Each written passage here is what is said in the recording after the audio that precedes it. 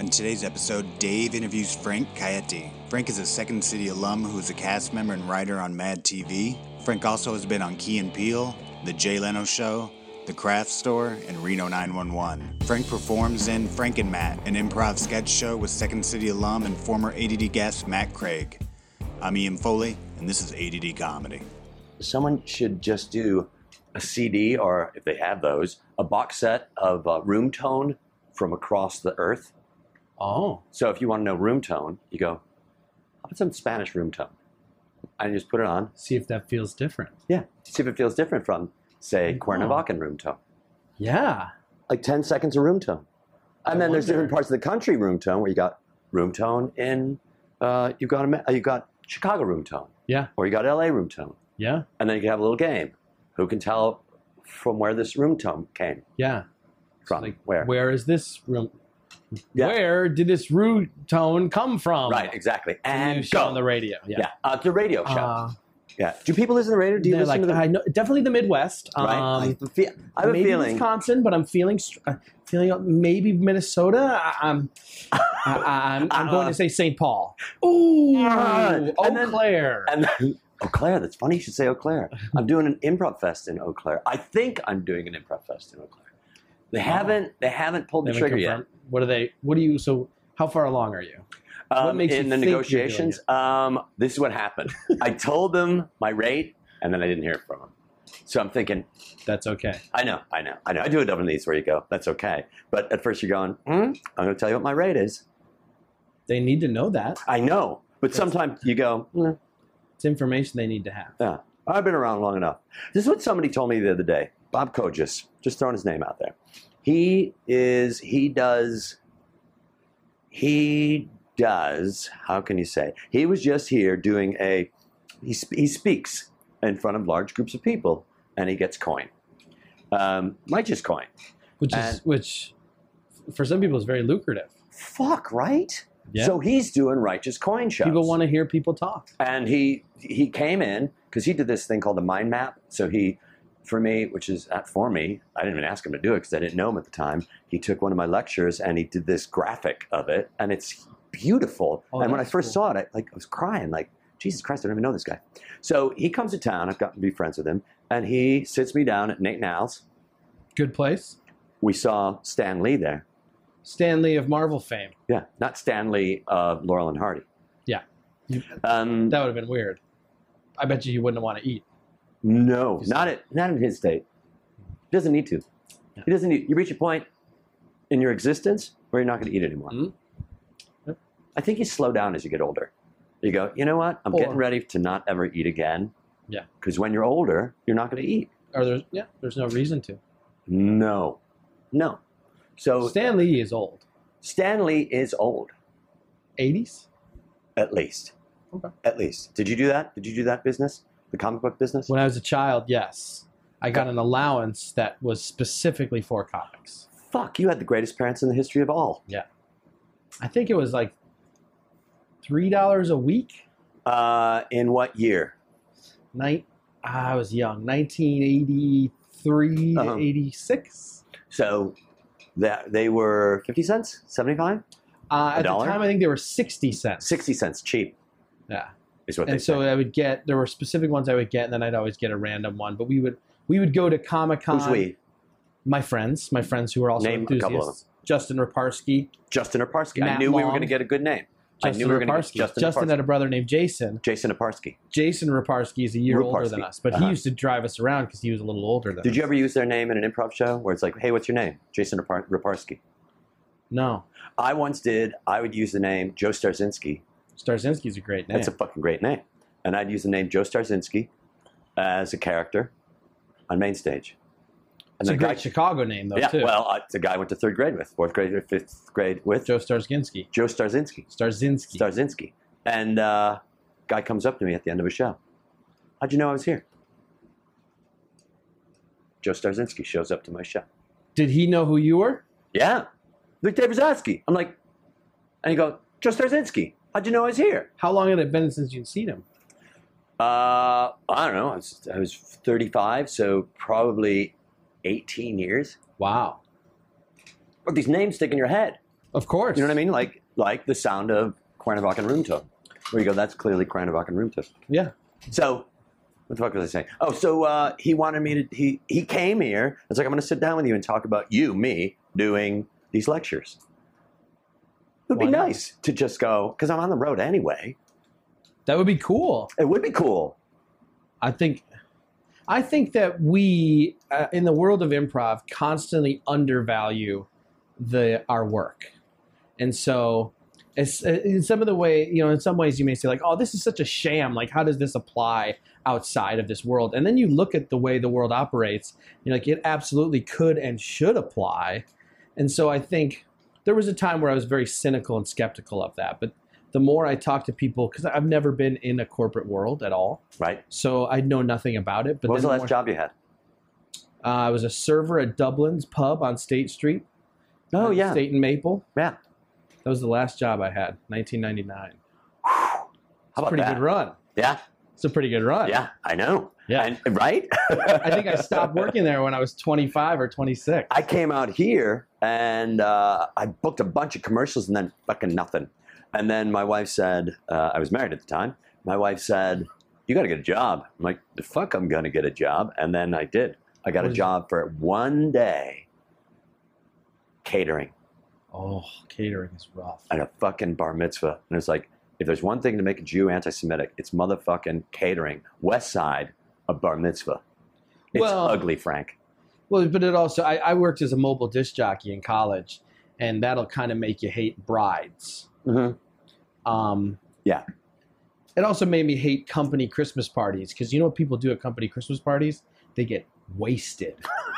And there's a hierarchy at a wedding. Uh-huh. The bride and groom are in charge, or the parents of the bride are in charge. Right. At a company Christmas party, at some point, the higher-ups leave. And then all the underlings just continue to drink. Right. And then they think they own you. And it was the worst. There were more times that I thought I was going to get beat up at a company Christmas party. I'm like, that's it. They've paid up until this time. It's over. And then it was over, and then you No, left. you play Friends in Low Places again. Oh, no, not Play that Friends guy. in Low Places. No, no. One more time. And did you make money? It was good money for college. And it was weekend work. Right. And it was pretty fun. Like, because sometimes I would do like parties, and that would be fun to DJ a party. Right. But a lot of it was Did you do, did you go to a lot of bachelor parties? no. I mean, not for work Oh, in your life. a couple? I've never been to one. I've been to mine. I've been to a couple. I'm trying to think. There was a point in time where like almost everybody I knew got married. Right. It was like a 5-year span where everybody got married. I'm trying to think. Not that many. Have you been to I've always lived far strip away. clubs? I've been to a strip club, different strip clubs, but a strip club less than 10 times in my life. I always feel, don't get me wrong, I Hey. love the female form, Got it. and I appreciate it in a visual way. I'm a male that way. Got it. I feel the desperation in those places. I feel uncomfortable, so I make jokes. I talk to them. And then they kind of pick me out as like a shit talker. And I'm not shit talking them, but I will say things like, "Why are you here?" And they don't appreciate that. I'm with you. I think I've been to don't- none. I've been to none. You've been to zero I've strip been to clubs? 0 strip clubs. The only reason being, Really? the thought of me going to a strip club Oh. would be me getting there and being embarrassed for every fucking person there. Everybody, including me, my friends, the bartenders. Because I'm looking going, this isn't okay. It doesn't seem okay to me. It is not okay. Here's one situation, the most comfortable I ever felt at one. Good name, another good name. Sean Stomsky. Yeah. I knew. His sister worked at the fancy one on North Avenue in Chicago. Crazy Horse, I think at the time it was called. Yeah. By the We would get expressway? in for free. Yeah. Yes. We would get in for free. I went twice with him. And it was a group of guys. And all the girls, Sean is a gay man, and he's hilarious Mhm. and I think I effusive. know him. Is he an actor? He is. Name sounds familiar. And all the girls would come around, and it was kind of more of like hanging out. And that was the only time I found a strip club fun and or comfortable. Right? Every other time, I just don't like it. And a lap dance? What are you fucking gonna do? I mean, really, what are you gonna do? But that's the thing. That's the desperation, is that for some people, that's all they have. So like for you, it seems ridiculous. Right. It's uncomfortable. Right. For somebody else, that is taking away their loneliness or potentially their sexual outlet. Right. And that's sad. Yeah. Ugh. It is sad. And my family never did it. I don't think my brother ever did it. Maybe he did. I don't know. Go to a strip club. Mhm. My dad certainly never did it. My mom never did it. Maybe she did it more than anybody, and we just never know. But I don't know. But I know a lot of guys on the road, Second City. They'd be like, "Let's go to a fucking strip club. We're going to a strip club." I'm like, it also seems like I don't like wasting money. right? It That just is the seems like biggest an waste of money. Awful waste of money. Yeah, all of it. All of it. All of it. All of it. Did you, I mentioned this once before, what I did at the end of last year was I took a big fucking chunk of money that I had from the sale of my house and I paid off all my loans. I paid off all my How'd that loans. feel? Frank, it was just the greatest thing in the world. And I got Chip Chinnery. I don't know if you know Chip. That's his name. That's Chip a Chinnery. fantastic Actor. name. He's a great actor. He does a lot of commercials. You've seen him, I'm sure. And he also does finances. And he sent me an email saying that was the smartest thing he did. And one of the smart things, if you have the money, because we all think this is what's going to happen. We're going to get that job. We're going to have a big chunk of money, Mhm. and we'll pay that thing off at that time. Mhm. Even if you do have the money in the bank. Mhm. But you're a family guy. Yeah. What does that mean? Like, how does that, like, do you go, how does the finance change? Like, do you panic about it? I know you're not a panicker. It is a source of stress. I mean, you eliminate the concern for money and paying for things from my life, then I have very little stress. I don't get stressed out about it, but I'm aware of it. Mhm. I think managing debt and thinking about finances is something I would prefer not to do, but have to do. How's Rachel doing it? How's Rachel? I am the CFO of our household. Partially because I want to be, but partially because she recognizes that I want to be. Right. In addition to that, I'm good at it. Do you enjoy Good it? at it is in But do you quotes. enjoy it? No. Do you enjoy promotion? Promoting yourself? No. You know. That's the thing I have most difficulty with. I felt like in Chicago, if you do good work for long enough, somebody will notice. Mhm.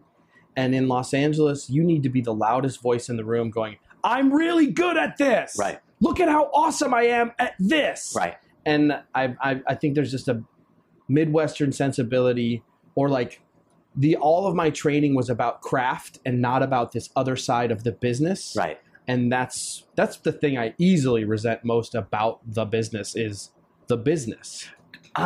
If no one's going to promote you, who the fuck is going to promote you? If you're not going to promote you, who's going to promote you? You're absolutely right. And so that's what happened to me, where I went, oh, I'm not getting any work because my fucking agents go fuck yourself. Mm-hmm. And I feel like those people don't even know me. They don't know me. They don't come see my shows. They don't know what I do. And not only that, I don't know that if they did, they would know what it was that I do. Mm-hmm. But the part of the business is being the business is the business that you don't like at the business. Yeah. I think I understood what you just said. Yeah. Well, the fact that the part of the business that you don't like, the part of show business that you don't like, is the business part of show business. Mm-hmm. Yeah. I like the show. You like the show, but here's the thing: I've watched a lot of what you do, and you're really fucking good at it, and you're on so many different levels that I look at that and go, "What's stopping you from telling everybody how fucking good you are?" Are you I Catholic? appreciate that. Yes, but I was kind of, my folks were kind of over it. Right. I come from religious families, but my mom and my dad were the least religious people in their family. Mhm. So I think I wasn't. I've never been confirmed. Uh-huh. I'm baptized, but never been confirmed. I'm just looking at it thinking that Catholic thing that says that you got to be humble and don't get too big for your britches or Jesus is going to cry. I'm not worried about Jesus' wrath. I think there's just something instilled in me that is. I think it's a little bit of being stubborn too. That saying like they'll come to me, Right. but I don't know. I'm just not good at it. Like, How do I you know believe you're in my not work. good at it? You know what I mean? It's a good point. I don't know. Because I was in therapy and my therapist said, I want to work more. He's like, then do marketing. And I said, I'm no good at it. And then I realized I'm no good at it only because I said I'm no good at it. And then I started doing things like spending more time online and zhuzhing up pictures of myself and fucking posting it and then doing what it is that I want to do. And the only reason I'm telling you that is so many of us don't push ourselves and then we get lost. You're right. You're absolutely right. I don't know what it is. I've been telling myself for probably 5 years, like, I'm going to make some postcards. I'm just going to do a mailing to casting directors every couple months. Just remind them, thanks for bringing me in. Because they're like, I used to go out for good stuff and get close and get jobs here and there. But then it was like, oh, it starts to go away. And I think part of it is reminding everyone that you exist. Right. And that you're doing this thing well. Yeah. You know what I mean? Because there's a lot of douchebags out there that are getting work. God bless them. They're getting work. And I feel like, hey, I'm just as good as those guys. Oh, yeah. I don't know. And I'm saying that only because I'm not going to do the postcards, but I'm going to go online. I'm going to suck the fuck out of Facebook and Twitter and Instagram and Tumblr and all that bullshit and do as much as I could possibly do because I want somebody to just kind of pop my head in their brain. Yeah. Do you have this difficulty on Facebook? I have a little bit of difficulty with Facebook because it is walking such a fine line between personal and professional and promotional. So like I do promote shows, but I also take it as a personal place. I'm very reluctant to post any pictures of my family. Got it. I just feel like privacy is important enough to me, but then I'm like, I want to share with people. I want people to know what I'm up to. I don't mind sharing my thoughts, but I feel like my wife and my children have not chosen what I choose to do. Absolutely. So like it doesn't say married to Rachel. Right. Because I don't want everyone to know who my wife is. No. Not because I'm ashamed of my wife, but she isn't in this business. Yeah. So why do they have to have access to her? Right. And so no, I get it. But I'm single. I have a really strong political opinion. I live alone. I got no one to bitch to. I used to have a dog. I don't have a dog anymore. So it's like I'll go online and scream into the fucking nowheresville. Well, I follow you, or I'm your friend on Facebook, and I appreciate that. I think it's great. That to me is a little different too, because that's actually very brave if you think about it, to share those thoughts, which it can be inflammatory to certain people. And here's another thing. If those people are inflamed by what it is that I say, I'm sorry. No, I'm not sorry. It's one of those things like, what do you think about me is none of my business. I also feel like I think that what I loved about working at Second City was this. They taught me how to express myself. Mm-hmm. They were the midwife to my voice, if you will. And at that time, I learned have a fucking opinion. And what I also learned, and you know this too, is when you're out there and you're in front of all these people are going to come to you, and it serves your ego in a little way. But you also get more work from that. And I think that the loudest voice in the room, and not the loudest voice in the room that's saying, "Look at me, look at me, look at me, look at me," but the loudest voice in the room that's saying, "This is who I am," which is different than "Look at me, look at me, look at me." This is who I am. I think in that way, I have no problem with it. I have no problem with it. What I also love about Facebook is I don't have to tell anybody about anything other than what I'm feeling in that moment, or what I'm eating in that moment, or drinking in that moment. Yeah. That's pretty great. Yeah. It feels good. It feels right. You have an incredibly good sense of yourself. Mm-hmm. Cut to when you were 14. Oh, fuck, man. And you're on Facebook. What do you think? Right. I want to kill myself. Yeah, right? I don't know. I mean, didn't you feel that way at 14? I had a rough fucking 14. Everybody, I felt like my assimilation and like into middle school and into high school was relatively painless. There were definitely people that had more difficult times. I think humor got me through it. I played sports. Right. I participated in extracurricular activities. So I had like a group of friends. But I remember one time in like 9th grade, a kid that I thought was like a super stud said, well, you're like a popular guy. And I was like, I'm a popular guy? I'm a popular guy? No, I'm not.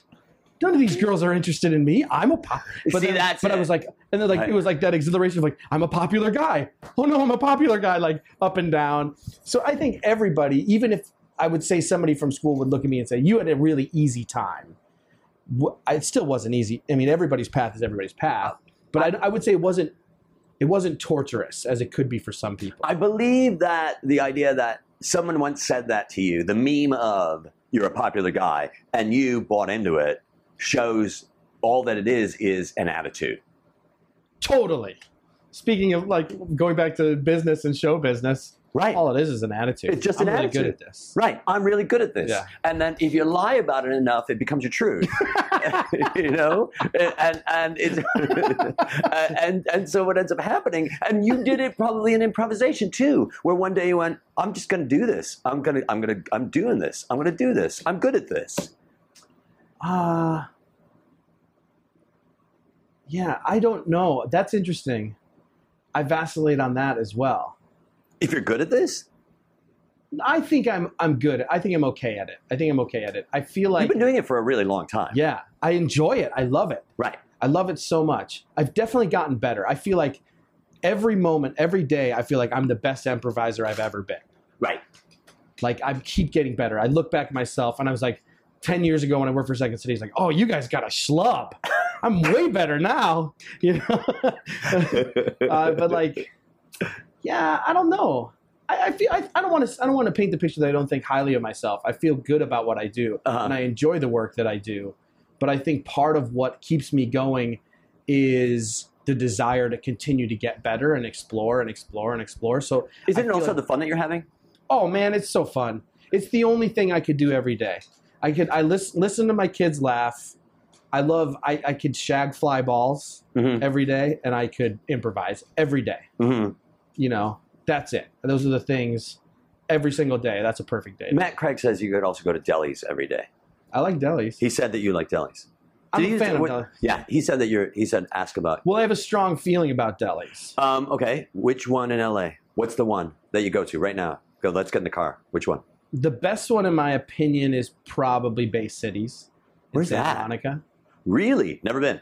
It's really good. Uh-huh. There are other good ones. What's your feeling about Cantor's? Well, that's a different kind of deli than what I'm saying. Oh, okay. What's your deli? What are you talking Cantor's is delicious. Fucking delicious. Cantor's to me is more like a diner. about? Oh. Ooh, okay. My deli to me is my grandparents owned a deli on State Street in Chicago. Which deli? I cannot remember the name of it because Where was it? it was on State and Grand, and it became they sold it in like 1963, Oh, and it became a parking lot for a got hospital. it. Got it. My grandfather worked for the people that owned it. They didn't have kids, and they gave it to him. What?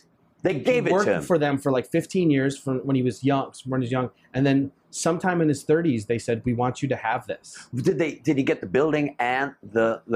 Yeah, so it was several storefronts. There was like a dry cleaners and something else, but it was like a sundry shop and a Sundry deli. shop. When was the last time you went to a sundry shop? Depends. Nobody calls it that anymore. You go to Rite Aid or CVS and you get your sundries. Yeah. I used to work in the basement of a bungalow in Chicago, where the guy supplied sundries to drugstores, Mhm. and that was my job. And so I fucking knew sundries, Frank. That's why I want to clarify my distinction of delicatessen. To me, it is a place where you can get a sandwich, but it also is a place that will slice meat for you. Got it. Fresh, has the case, you pick the cheese, all of that stuff. That's what I associate. Then there's the Eastern deli that's more like Cantor's, Right. place that serves great pastrami and corned beef. Right. I love those places too. Yeah, but probably people are, but I never see people doing that. It's like, give me a pound of pastrami, give me a pound of corned beef, and give me a pound of turkey. Nobody's doing that. Thinly sliced. You're going to go to your Pavilions, your Ralph's, your Jewels. You're not I gonna have a go- very strong opinion of sliced meats, yes. Yeah. I will not purchase pre-sliced meats. It's like worst case scenario. Oh, you know what, dude? I think you just talked me into stop buying pre-sliced meats. Because Oh, you do it's save terrible. money. You save money. And it's way better. Yeah. Yeah. Way better. You know what? I'm going to do that. Ladies and gentlemen, I'm going to stop doing the Oscar Mayer. What's also happening, you're not buying the little fucking plastic thing. You're not, but they're going to put it in a plastic They're going to put it in a bag. plastic bag, but it's different than a hard piece of plastic. You know what I mean? Yeah. What the Yeah. fuck? I mean, you have children, and we're living in a world right now, and I think everybody probably feels this way. Every generation goes, oh boy, how are kids gonna? Man, when they get older, how are they gonna live in a world where there's? Because I'm just thinking about plastic and garbage and all that stuff. Yeah, I think. Well, here's what I would say: is they're growing up in a time where there's a greater awareness of consumption than there's ever been. Mm-hmm. I feel like my generation was never very aware until I was well into my adulthood. Right. Wasn't really aware of consumption at all. I think kids grow up now with environmentalism. They grow up with recycling. So there'll be that awareness. I mean, the way media is changing, like I don't ever need to own a CD or book again. Do you have them? Do you still have them? I still have them. They are in storage. Really? Yeah. I have a little bit of connection to some books that I want to keep. Right. And then CDs, it's just a matter of getting around to one day shipping it off to one of those places that'll digitize everything. All the stuff that I want. CDs you're talking about video. Yeah. You're not talking about music. Music. No. You can send them off to a place. Like you can send them off and you send them with a hard drive, or they'll provide a hard drive or you pay for it. And then they'll send you back. They'll keep the CDs and then you get all your music digitally. I've already done that, but I've done the painstaking process of like putting it in a computer, doing it through I iTunes. can't remember the last time I bought a CD. There's no need to. No. So, but you also have, and you're probably like me, you got videotapes that are just dying every day in a fucking closet. Mm-hmm. And there's that show that you did that you think one day you're gonna watch it and you're not gonna. Well, that's nostalgia. That's melancholy. But I also love the idea of, like, I'd love to look at a show that Amy Sedaris, Danilo, Colbert, Carell, and I did. And be able to go, that's great. And I've got that somewhere, and it's dying in that closet right there. Every day, it's dying in that closet. And one day it's just going to be dust. Well, is it important enough? Is it important enough for you to keep it? Nope. No. No. Here's the thing. There are some that are like that brick of video brick. Mm-hmm. You know what I mean? Like those big fucking things. So you put them in the. Like the 3/4 inch ones. Yeah. I got like those. Like yeah. Oh yeah. Yeah. It sounds like a transformer. Exactly. I got those, and I'm going, how the fuck is that? Like I'm ever gonna watch that commercial for Planters Peanuts again? I found this. We had a thing that was called a Polavision. It was made by Polaroid. It didn't last very long, but it was a whole system that Polaroid tried to make that was Super 8 film inside of a cartridge that you could put inside of a player, and it would play it, so you didn't have to get it developed. Got it. And I found these things, and I think the reels are like 3 minutes long, and they're in a cartridge. I took it to a place in Burbank, and they had to break all the cartridges, but then they digitized all of the stuff. And as a Christmas gift, I made a DVD and I put music to it and everything. And not a dry eye in that. I love that. It was great. I love that, and that so to me, much. And so I still have those, but then it became accessible to me. It's right there in my iTunes library now. And maybe yearly now I click on it and watch it. It's really good. 18 minutes long or something. My brother did a 40th birthday for me and a 50th birthday for me. And he's a great graphic designer and an editor and shit like that. And it's one of those things where you get to a point where you go, you're like crying. You just fucking like something hits you so strong. Oh, man. Yeah. It's beautiful. I mean, that also to me is because so little of it exists. What do you mean? From my past. Oh, got it. That's the difference between my child and me, is that she will have hundreds of hours of footage of herself, or at least hours of footage of herself, right. You know? She enjoys already looking at videos of herself. For me to have the access to see that stuff as a kid, it was very little. Oh, you got to put up a fucking, well, how about the carousel, slide carousel? Yeah. Where you had to go, we're going to take it out, we're going to bring the screen down, and you go, and yeah. Are you have brothers, sisters, family? I have 2 brothers and 3 sisters. They're all older than me. But they're my folks. They're from previous marriages for my folks. Got it. So I'm technically the only child of my combo of parents. Right. And I mostly grew up with my sisters. What's your relationship with women because of that? Good, for the most part, I would say. I got to tell you, I have so few men friends. Oh, that's interesting. Do you feel more comfortable with women? I just feel more comfortable with women. And this woman that I just broke up with, she had a really fucking hard time with it. It's like, what kind of guy has no men friends? It's like, I just don't. That's interesting. Yeah, I mean, I have man friends, I think, But I felt like I've always been okay at understanding women as best as one could. I don't want to give the impression that I'm amazing at it or anything, but I've always felt a relative sensitivity, and that probably comes from living with my sisters. My folks were divorced. I lived with my mom for a few years when she was single, and then I lived with my dad for several years. So like I got a pretty good understanding of that sort of stuff. I wouldn't say that it helped me in dating or anything, but I've always felt comfortable with women. I never felt like I could have girlfriends that weren't girlfriends. So you don't have any girlfriends that aren't, well, obviously you're married now, but you don't have any, it's not like, hey, Rachel, I'm going out with Ellen. No, I don't. At this point, all of those kind of people are dudes. Right.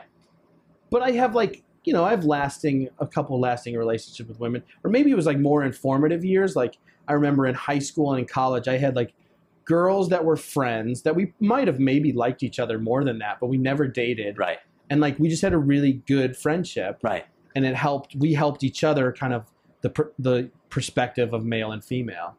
Have you seen the changes with women in improvisation as you've gotten older? Because for me, when I first started, women were mothers and nurses and that kind of shit. And now they're regular people in improv scenes. Isn't that amazing? I think there's more of them. When I first got to IO in Chicago, it was 7 dudes and 1 girl. Right. That still exists a little bit. But I feel like, at least my observation in Los Angeles is the gender balance seems to be pretty good. It does seem to be good. And yet you play with Matt Craig. Yeah. Do you do any other 2-person shows? Mm-mm. See, I played with women.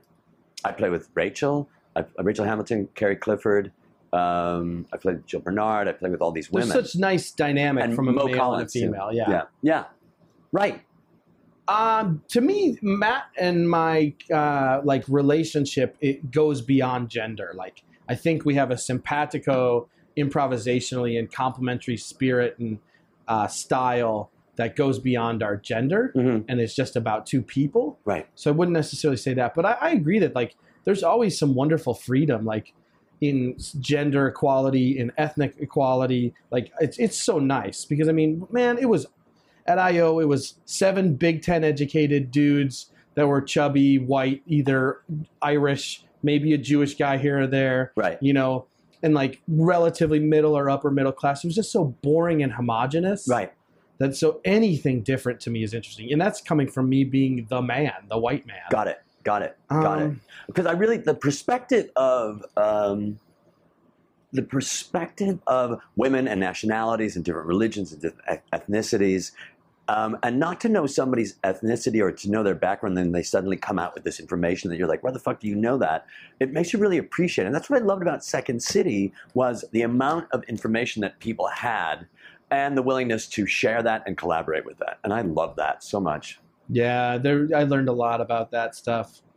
The other thing I would say on the side of that is like there other women, other ethnicities or sexuality kind of, has been marginalized or kind of becomes a thing, and all of a sudden what they are is who they are, which is kind of lame. What do you mean by that? I think I know what you mean by that. I feel like some of the time there's an expectation, like if you are a gay male, then you have to represent that perspective. Right. And if you are a black female, you have to represent that perspective, which is like, no, just be the best you, because to me, it's kind of a slight on anyone to say that what you are is we know exactly who you are. Mm-hmm. It's like, no, I'm a white male, but I have culturally differences. My folks were divorced. I lived with my grandfather and my grandmother and my dad in a very strong, like Italian American way. Like, so that changes my background. There were times where my mom was on food stamps. Mm-hmm. So like that changes my stuff. We got evicted many times. Mm-hmm. So like that changes my upbringing. Mm-hmm. I am this category of person with this history. And so this category of person, you can't assume this history from anybody, but you assume a little bit of difference because of, differences. Got it. So, which I think is awesome. But I also think it's a little bit, it's just a little easy to say like, oh, you fit this box. Well, the fact that you go, okay, white, so if somebody says evicted, going from place to place, food stamps, right away, there's going to be somebody going, oh, I got the picture of that person. Yeah. It's a black person. Maybe. Right? I think there are Somebody would say that. somebody would say that. And So yet, the lion's share of people that are on assistance are white. clearly. But the thing is that world is not the stereotype is so ensconced in people's heads Yeah. that you go, really? Mhm. And then and yet I know I do it too. The idea of I'm looking at somebody and suddenly they say, "Oh, I live in South Carolina." I'm going, "All right, here we go. Mhm. Here we go. It's just a matter of time before Christ comes in." Or you're going to say something. I'm going to go, "You're not allowed to say that Oh, word. boy. You cannot say that word." Yeah. You know, I'm just waiting for that to happen. And they say things like, "Well, I don't know. You know, I'm Jewish too." I'm going, "What? No, you're from South Carolina. You're not supposed to be Jewish." Isn't that wonderful though when someone keeps you guessing? Yes. That, like, to me, that's what I love. It's like, great, you fit a mold, or maybe you're fulfilling some sort of role or type. But I also love when that expectation is not met or is changed. Because, like, to me, I think that's what makes it great. I don't think artists should be beholden to just be one thing. Sure. Like, Ithamar Enriquez is one of my favorite people in the world, and he is of Mexican descent. Both of his parents are Mexican. His grandparents are from Mexico. They immigrated. Emigrated? They immigrated. When you come in, I'm Yeah. an immigrant. Immigrant. I'm coming in. When I leave this, I emigrated. Emigrated from, yeah. They emigrated from Mexico, immigrating to, yeah. And I think that he shared with me that he felt a little tiny bit of pressure to have like a Hispanocentric point of view when he was writing material at Second City. Did you direct a show? I directed his current show. Yeah, his current show. Yeah, his Right. one-person show. What's it called? Ithamar Has Nothing to Say. Right. It's a silent show. Silent show. It's beautiful. It's really wonderful. I love it, and I'm quite proud of it. And he's just such a brilliant performer, and like I think he is informed by that, but that's not all that he does. And so like it is more nuanced and sophisticated than just like he has to be a representative of the brown people. Right.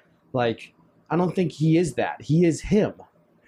And so that's what I like about that, because we've talked in depth about that sort of stuff. Like he shouldn't perform with an agenda. He should perform with his agenda. That is uniquely his agenda. Yeah. But I think there are a lot of people who may, like an agent or a manager, would come up and say, "Hey, listen, just do a couple of brown bits." Yeah, I mean, And I'm never surprised by what somebody in the business may ask me to do. But it's one of those things where you go, "Really? I'm not going to do that." And yet I Come on, just do something. Come on, you know. exactly. Just do a couple Say of brown something in bits. Spanish. Yeah, exactly. And then we go, "Okay, fine. Now you can do whatever the fuck you want to do." And I feel like, no, you can do whatever the fuck you want to do. And so culturally, what one might tend to do, especially when you're new out here, is to say, "Okay, who am I culturally?" So that people can get a broad idea of what it is that I am, and then we can figure it out later who I am specifically. And I have a problem with that. I have a problem with that. Oh, I'm saying, why not? And that's one thing that you get at Second City, where they say, "Who the fuck are you? What do you have to say?" And say it. did you feel like you left there achieving that in a way that was so clear that you walked out saying, "I know exactly who I am"? I felt like I know exactly what I'm on this planet to do, and that is to unfold and evolve who it is that I am. Now, because I think one of the things that tends to happen, and as you get older, this becomes less and less important, is to say, "Who am I? Who am I?" Because when you're young, you want to go, "Who am I?" Because you think, this is going to help me figure out what to do with my life. And as you get older, you go, that question doesn't matter. Who am I, to me, doesn't matter. Okay. What matters to me is, what am I doing? What am I enjoying in this moment? Because am I going to pigeonhole myself? Because I have a problem with an agent saying, "Look, you're a middle-aged Jewish guy who's kind of balding and you're a single guy, blah, blah, blah, blah. So do material that's that." And I'm going, who the fuck are you to pigeonhole me? Mhm. Now, who the fuck am I to pigeonhole me too? Mhm. Because if somebody says to me, "Oh, okay, what do you know about it?" Like, I know about this. And that's who I am. I am all those things, and I am none of those things. You're a dad, but you're not just a dad. Well, it's funny you say that. Anytime I go into audition for something where I am a dad, Uh-huh. I don't feel like I'm going to be a dad among the people that are in that waiting room for dads. I'm like, I'm just not dad, and I am a dad. But like, if I go commercial, it's like, "Dad, this." I look around the room, I'm like, this guy over here is Right, the dad. that's the dad. I'm not that dad. Have you been cast as a dad? Never. No. No. I have. I think I'm more nerd, schlub, or neighbor friend. Got it. I think that's my wheelhouse. As far as in this world of classification in television. Got it. And to be able to go, okay, you know what you need. I am a dad. I'm responsible for human beings. Right. You're a dad, you're a husband. You're a dad, you're a husband, you're an actor, you're a director. You're all those things. And yet none of those things are what it is that you are. You're part of those things. Yeah. And in some ways, in a weird way, I guess I don't mind separating being a father in my personal life than being a father in my acting life. What do you mean? I just would rather... It's not important enough to me to portray something that I already am. Oh, okay, fine. You know, like part of the allure to me of improvisation and comedy is to inform point of view, come from my heart somewhere, but use the filter of whoever I am portraying as the whatever it is being said. So but the it dad comes that, from me. The dad that you are with Rachel is a different dad than if I cast you as the bedraggled dad. Yes. It's a different dad. Well, yeah, for sure. Because if I say to you, okay, get up there and be a dad, like, what the fuck does that mean? How do you do that? Most of the time, they're buffoons. Right. In the commercial world, yes, it's a lot of like, yes, oh, dad, right, or dumb dad. Here comes dumb dad. Oh, dad, here's wacky dad. All the people, all kids and mom in reaction. Have you had? Let's see. You've done a couple movies out here, right? No, the movies that I've all done were in Chicago. I have never done a movie here. I have never auditioned for a movie here. I've auditioned for television. I've auditioned for commercials, but I've never auditioned for a movie. Really? Never. Huh. I'm really surprised about that too. I auditioned for what ended up, but they didn't tell us at the time, American Hustle. And I also auditioned for the Jersey Boys, and they were both like Italian American roles.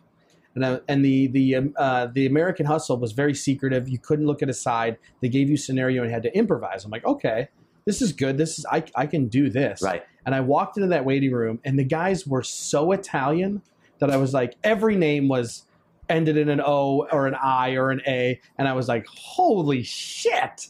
One of these guys is the guy. They're just the guy. Look at what you did. He's like, I get 3 auditions a year. I get 3 auditions a year.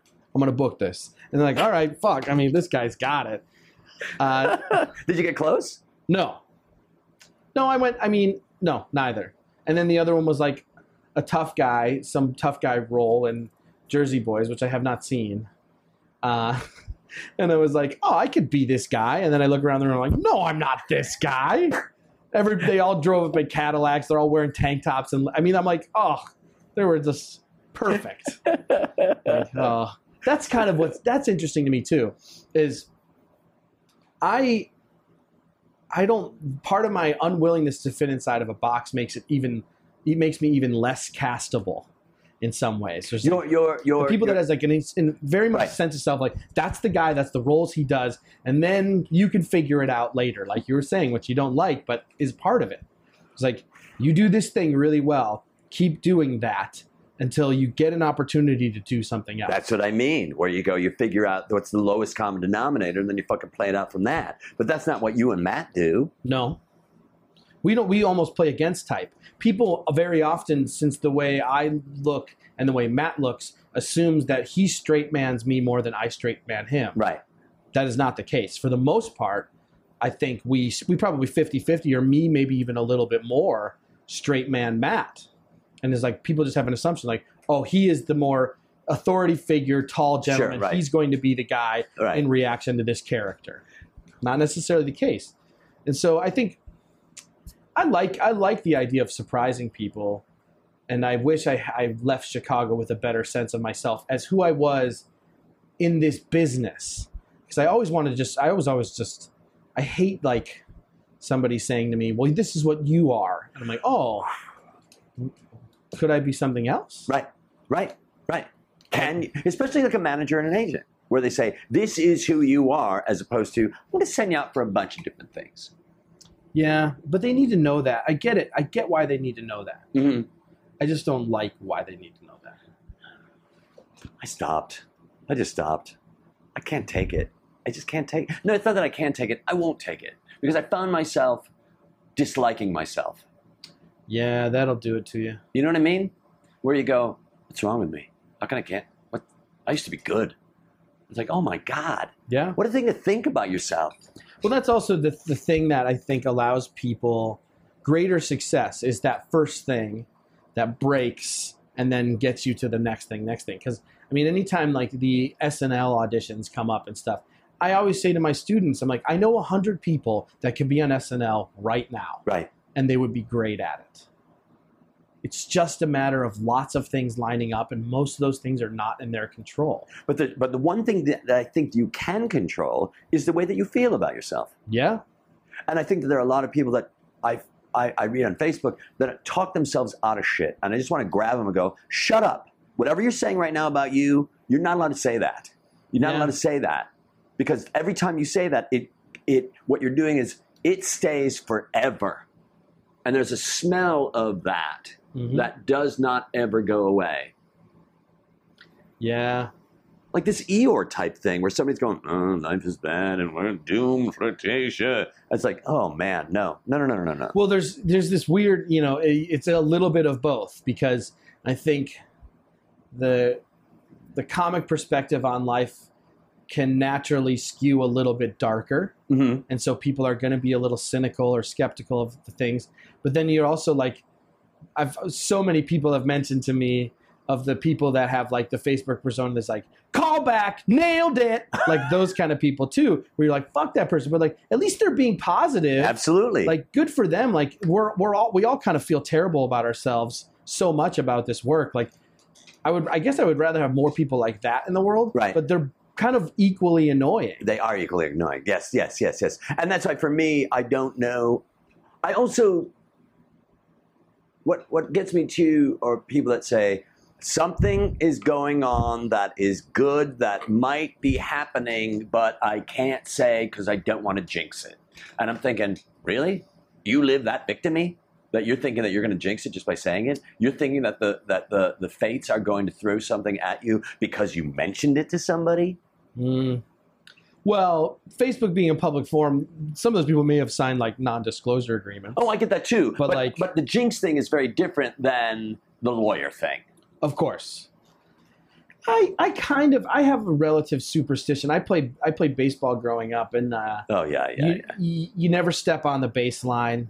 Right. Like, so I have little superstitions and things, and like or ways of doing things. Like I just looked at your table because where that remote control is placed. Right. I want to put the remote controls in the same place every time. Right.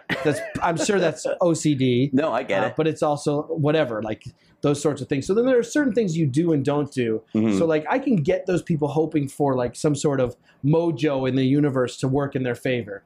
Having said that, the skeptic would say none of it matters. The mojo doesn't matter. No, the person making that decision isn't feeling that mojo. Right. Doesn't matter. Right? They don't think about you. The person that is making the decision doesn't matter. They're not thinking about you, right? Yeah, or it's, I don't know, maybe they're thinking about you, but there's so many arbitrary things that are involved in casting and acting. But they're also not saying, I'm going to give that guy that job, but if I hear one fucking word that he thinks he's going to get that job, I'm not going to give him that job. I don't think so. But that's really what somebody's saying. Better not have posted feeling pretty good about my audition today. But that's what people are saying. It's like, oh my God, I don't want to say anything because who's going to find out? And who's going to say, how dare you say that you think you're going to get, who do you think you are that you're going to get? No. Is it the natural inclination of humans that they want to tell you everything, but they can't? Like they're like, I want to say this so bad. But just being able to say that I want to say something is at least a little bit fulfilling. Oh, fuck, I want to kill that person. But you know, you want to say it, that's fine. But I had a class with a guy named Howard Fine. His initials are Howard Fine. I'm not going to tell you who he is. And what he would do is he would go, all right, I'm going to tell you a little story. And he would talk like that. There was a guy that I met. I'm not going to tell you who he is, but he did movies within the last time span of 15 years. He did some action movies, but he also did some dramatic movies as well. He did some comedy movies, but I can't tell you who it is. He was nominated for an Academy Award, but I won't tell you if it's going to be, because he didn't want to tell you who it was. And it was like, really? And I felt like just fucking tell me or don't tell the fucking story. Yeah, what is he protecting there? What is he protecting? And I feel like, and also, what is he saying and why are you saying it? So if there's somebody that says, I want to tell you these things, but I can't, it's like, all right, then don't tell me that you want to tell me these things. Is it the push and pull between discretion or lack thereof? I think it's also, I want you to know that I'm interesting, but I'm not going to tell you, but I'm going to kind of pull you in a little bit. It's like the new kid at school who's wearing a leather jacket and showed up on a motorcycle. He doesn't want to say anything to you, but he seems interesting. Yeah, right, exactly. And then he talks, and you're like, oh. It's like when David Beckham talked. You're like, that's what his voice sounds like? What does it sound like? I'm David Beckham. Something like that. I don't know if that's a good impression, but it's not like, you don't expect, a lot of women were like, oh boy, nope. Beautiful man. Keep your mouth shut. I think it was like, just not as pleasant as you would think it would be. Right. To spend a lot of time. Now, your wife has a very good voice because I would always hear her because we shared an office for so long. Yeah. And she has a really great voice. Yeah. I dated a woman whose voice was like, I don't know how much longer I could take this. I fucking don't know how much longer I can take this. You're going to listen. I mean, ideally in a partner, you're going to listen to them. They're not going to write most of the things to you. Yeah, that's I never have specifically thought about that. But yeah, can you imagine? Like, what if you meet this wonderful person? You're physically attracted, you're mentally attracted, but there's just something about their voice.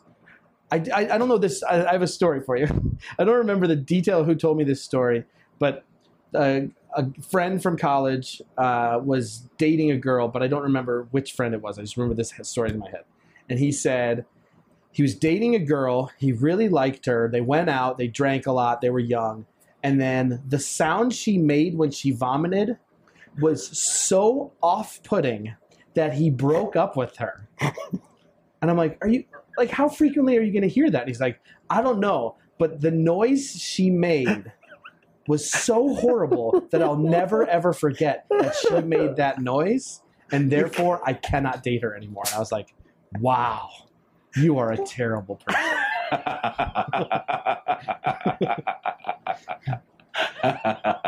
And like, also, do you think you're going to hear that every day? Like, if you think you're you went out and you drank too much, like this should be really infrequent. I broke up with a woman because it was a tipping point thing where she would make that mouth sound when she chewed. Oh yeah. And I've said it a million times on the podcast. You can't tell somebody not to chew that way because that's just the way they chew. But the vomiting thing, that is a terrible person. I also believe that there were other reasons that he didn't want to break up with her, and that's the tipping point thing. It was like, there was like, we're at 48%, and now we're gonna right. He didn't like the way that she clapped, but that's okay. I think I can deal with it. Yeah. And then the vomiting came. It's like not the clapping and the vomiting. I could deal with this, not that. Exactly. Really? Really? You're gonna clap that way? Going back to David Beckham, soccer players clap in a very specific way. Okay. They clap above their head. It has something to do with, but I've always wondered why they do that. It could be a superstition? Is that it? I don't know. Like at one time, if they thought this is coming down here, it might look like a hand signal or some kind? I don't know. Or it's like, I think it's like it's like reverence and respect for the crowd. Got it. Like this is for you guys. Uh-huh. I'm not sure. Yeah. I don't know what did you watch the World Cup? Yeah. Yeah. I'm a little fascinated by anything that happens every 4 years. I think the Olympics, like there are events in the Olympics that I am completely uninterested in. Right. But then when it's on the Olympics, you're like, man, they trained so hard for this. Right. I should watch this. These are the greatest guys in the world who jump poles over poles. Yeah. Yeah. Yeah. I didn't watch the last Olympics in Russia because fuck Russia. That's why I didn't watch the Winter Olympics are less interesting to me. But I do like figure skating. The luge, the figure skating thing, the luge, it's guys going down a hill. Did you see the guy going down? He's from India, an Indian luger, because there's so much snow there. Mm-hmm. So he's an Indian luger. He's going down his luge. He loses his luge underneath him, and then he just holds tight, and he caught up with his luge. Like 30 feet later, it's just like, I'm going down. The luge is over there. I'm going to catch up. And he fucking got back on. He got back on. He got back on. That's the moral of life story is get back on that luge. Get back on that luge. Get back on that luge. That's a song. It's got to be. Get back on that luge. Get back on that luge, Joe. Yeah. No, whatever. Not Joe, but some Indian guy name. Get back on that luge. So you play baseball. Yeah. Did you see the Bryan Cranston baseball thing that I've they heard got? about it. I didn't care for it. You didn't care for it. No. Here's another thing. I'm going to say it. I'm just going to say it. I don't know what he's going to do now because he's done a couple things that were, I'm Bryan Cranston doing crazy things, like waking up in the bed with the kind of Suzanne Plachette. I had this weird dream that I was a meth dealer and and it was like, it went on for too fucking long. And this baseball thing just doesn't have the spin, Frank. It doesn't have that fucking spin that you need if you're going to take that next step. You don't have to have an opinion about this. I'm just bitching about it. I hear you. I think when you have done something as iconic as well as he did, Mm-hmm. it will be very difficult to replicate. Right. I think he has a good sense of humor. Right? I know that he's been directing a little bit. He's been directing some television. And so maybe he's just having fun. Like maybe think he is. there's a little bit of this, which he has achieved, which what we all want, which is freedom as an artist. Right. And he might say like, man, this might suck. I don't care. Right. I'm going to do this bit. It's going to be too long, but I can do it and someone will let me do it. Did you So I'll watch do the it. series when it was on? Breaking Bad? Yeah. Yeah. Or I binged I watched it a little bit behind. We were behind a couple seasons and we caught up. And then last year I couldn't watch it, but Rachel was. And so then I binged it the second half of the last season. It was incredible. Did you have dreams? Or did you? For me, it annoyed the shit. I'd wake up in the morning going, "Why do I hate everything?"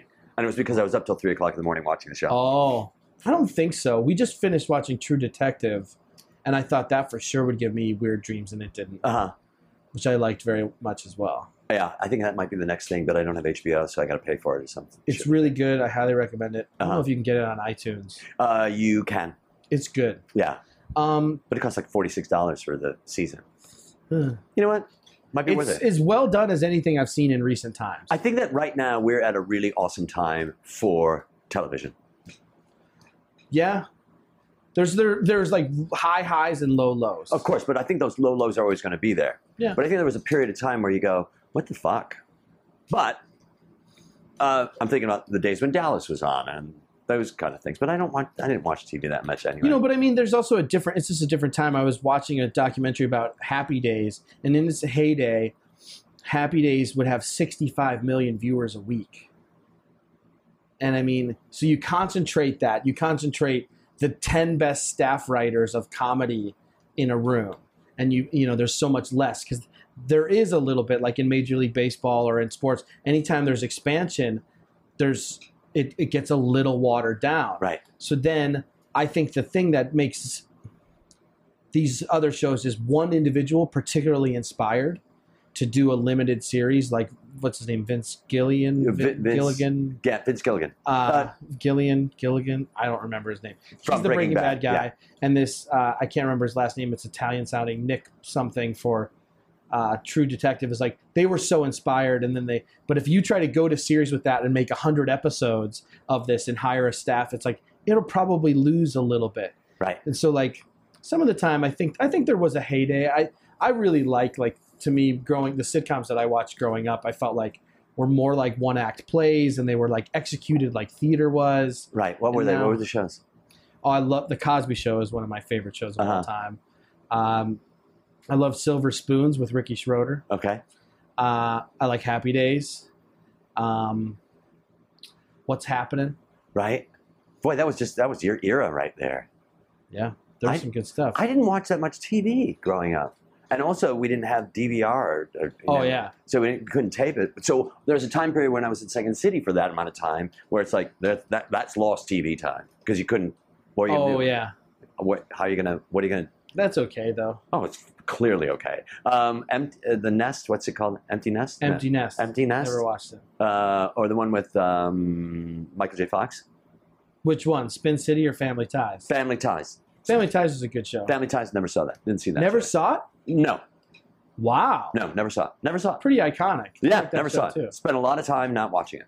And I was drinking, and I was, and still am, drinking and getting high, doing theater. Those are fantastic reasons not to watch television.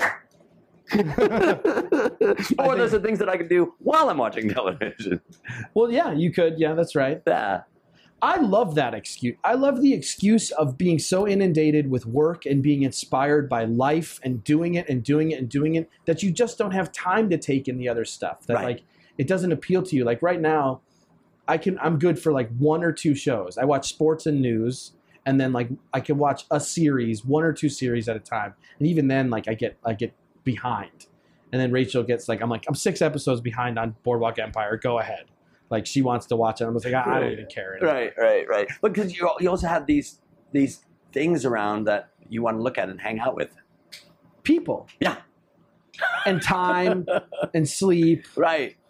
Yeah, I mean, my television watching is greatly decreased. My time for it and interest in it. Like some of the time I just like dumb time too. Like I'll watch diners, drive-ins, and dives. Right. Because it's such dumb. It's like, oh, they're making food. There's some place in Iowa. Oh, great. And it's like there's no. Because I feel like anything that's really well written, you have to invest in. You have Yes. to listen to. You have Oh to my God. Because then it's such an interactive experience. I have not had an experience like I had with Breaking Bad, where I've never experienced a television show like that. And I kept thinking, oh man, how are they going to do that? How are they going to keep this up? And then it ends. End it. Fucking end it before Fonzie jumps over the fucking shark tank. They had to do it though. Right. Don't you feel like the series almost ended a couple seasons before? I do. I believe that too. But But I thought what they reset was great. yes, I- what it they was- reset. Right. But it was a little bit of a series reset. You're like, this is done. Yeah, I felt like Wait, no, they want to come back. Right. You know, I don't know. I find it fascinating. It's like, you know what'll be interesting? Like Bryan Cranston to me has a long career. I think he's uber talented. I think he'll do a lot of interesting stuff. Aaron Paul is interesting to me because I think he was perfectly cast, brilliant performance. But then you might go, oh, that's what he does, and that's what he does really well. But I don't know if he'll be able to step outside of that character much. He's going to have a long career ahead of him. And I don't know if we'll allow him to do so. And when you play something that iconic, that's really hard too. I agree. What happened to Radar O'Reilly? I don't know Gary if I Burgos. ever saw him anywhere else. Nope. You don't see Maybe him on the anywhere. Love Boat. Right? There's no more show like that. There's not that show where it's like, there's that guy coming back as the rich casino owner, but you know he used to be on that other show. Yeah, I don't know. I mean, and God forbid, I create such an iconic character that I make so much money that I don't know what I'll be able to do next. You take something like It's not Alan terrible. Alda, who was such an iconic character, but he was able to change. Mhm. And I saw him in Glengarry Glen Ross in New York about 8 years ago. Brilliant. It was him, Playing the Alan Liev Arkin- Schreiber, Jeffrey Tambor was in it. He was. Wait, that wasn't the one with the guy from Boardwalk Empire. You know what I'm talking about? Which one? The guy that in Boardwalk Empire that ran through. He was. Oh, Bobby Cannavale. Yeah. No. Bobby Cannavale was in. He did Glengarry Glen Ross. Oh, but Al Pacino was in that one. So no. Oh. Yeah. Anyway, Liev Schreiber played the Ricky Roma role. got it. Alan Alda, I think, was either the Arkin or Jack Lemmon role. I can't even remember now. They were great. Those fucking guys. Alan Arkin, Jack Lemmon. Alan Arkin. I miss Jack Lemmon a lot. I do too. Some Like It Hot. The Apartment. I like Jack Lemmon a lot. I like Walter Matthau and Jack Lemmon a lot. Oh my God. It's a great combo. Oh my God. To watch those two guys in The Odd Couple. And they're making So another funny. Odd Couple on television? Yeah. Which, I mean, Tom Lennon is one of them, who is from Reno 911 fame. Uh-huh. He's great. Oh, good. I think he's Felix, and Matthew Perry is Oscar. And also, to me, okay. those reboots sometimes are a little bit insulting. I don't know how you do because the television show lasted, 6 years, 7 years? But even then, I mean, that was a reboot of a movie. Oh, I know. But the thing is, like, it's a movie, then it's a 6-7 year reboot, and then what kind of legs is that TV show going to have? It's not going to have the legs. Look at me, Mr. Cynical. Catch me 3 years from now. It's like, no, Dave, I can't. No, listen, I can't. Frank, I can't go out with you. First off, you're a guy, and second off, I'm not. I'm watching. I'm on the new Odd Couple. I'm on the new Odd Couple. Blake Felix on the new Odd Couple. I'm on the new Odd Couple. You're the guy. I'll take it. I'll take it. Sorry. Yeah, I don't know. I find that to be a little insulting. Like movies this year were lots of like superheroes remakes or sequels, Right. and it was a little insulting. But then some of them are really good. Like I don't get to see movies as much anymore, and I had never read the Guardians of the Galaxy comic book. I thought it was great. I never saw it. I didn't see it. It was really fun. Yeah, It was I like heard it was really, really a fun. very Hollywood, Yeah. very fun movie. It doesn't have like that heart. Like Back to the Future is a movie to me that like is like almost perfect in regard to like it has everything that a movie should have, like comedy and it takes you on a journey and you care about the characters. It's a beautiful movie. Great. That's a beautiful movie, and Ghostbusters is a beautiful movie. And you look at those movies, you go, there's science fiction, but at the heart of it is, it's like Alien. Alien, at the heart of it is a fucking great love story. Alien, it's a story of a mother and a daughter. That's that's what everybody says. God. But that to infuse that, I mean, that's what I think people are trying to recapture that, and some stuff will sell. I don't know. I don't know if people like, is there the familiarity of like somebody going, oh, I've heard of The Odd Couple, I'll tune in for this. Is that really going to help? I don't know. I'm sure there's been some sort of research that kind of says otherwise. Right.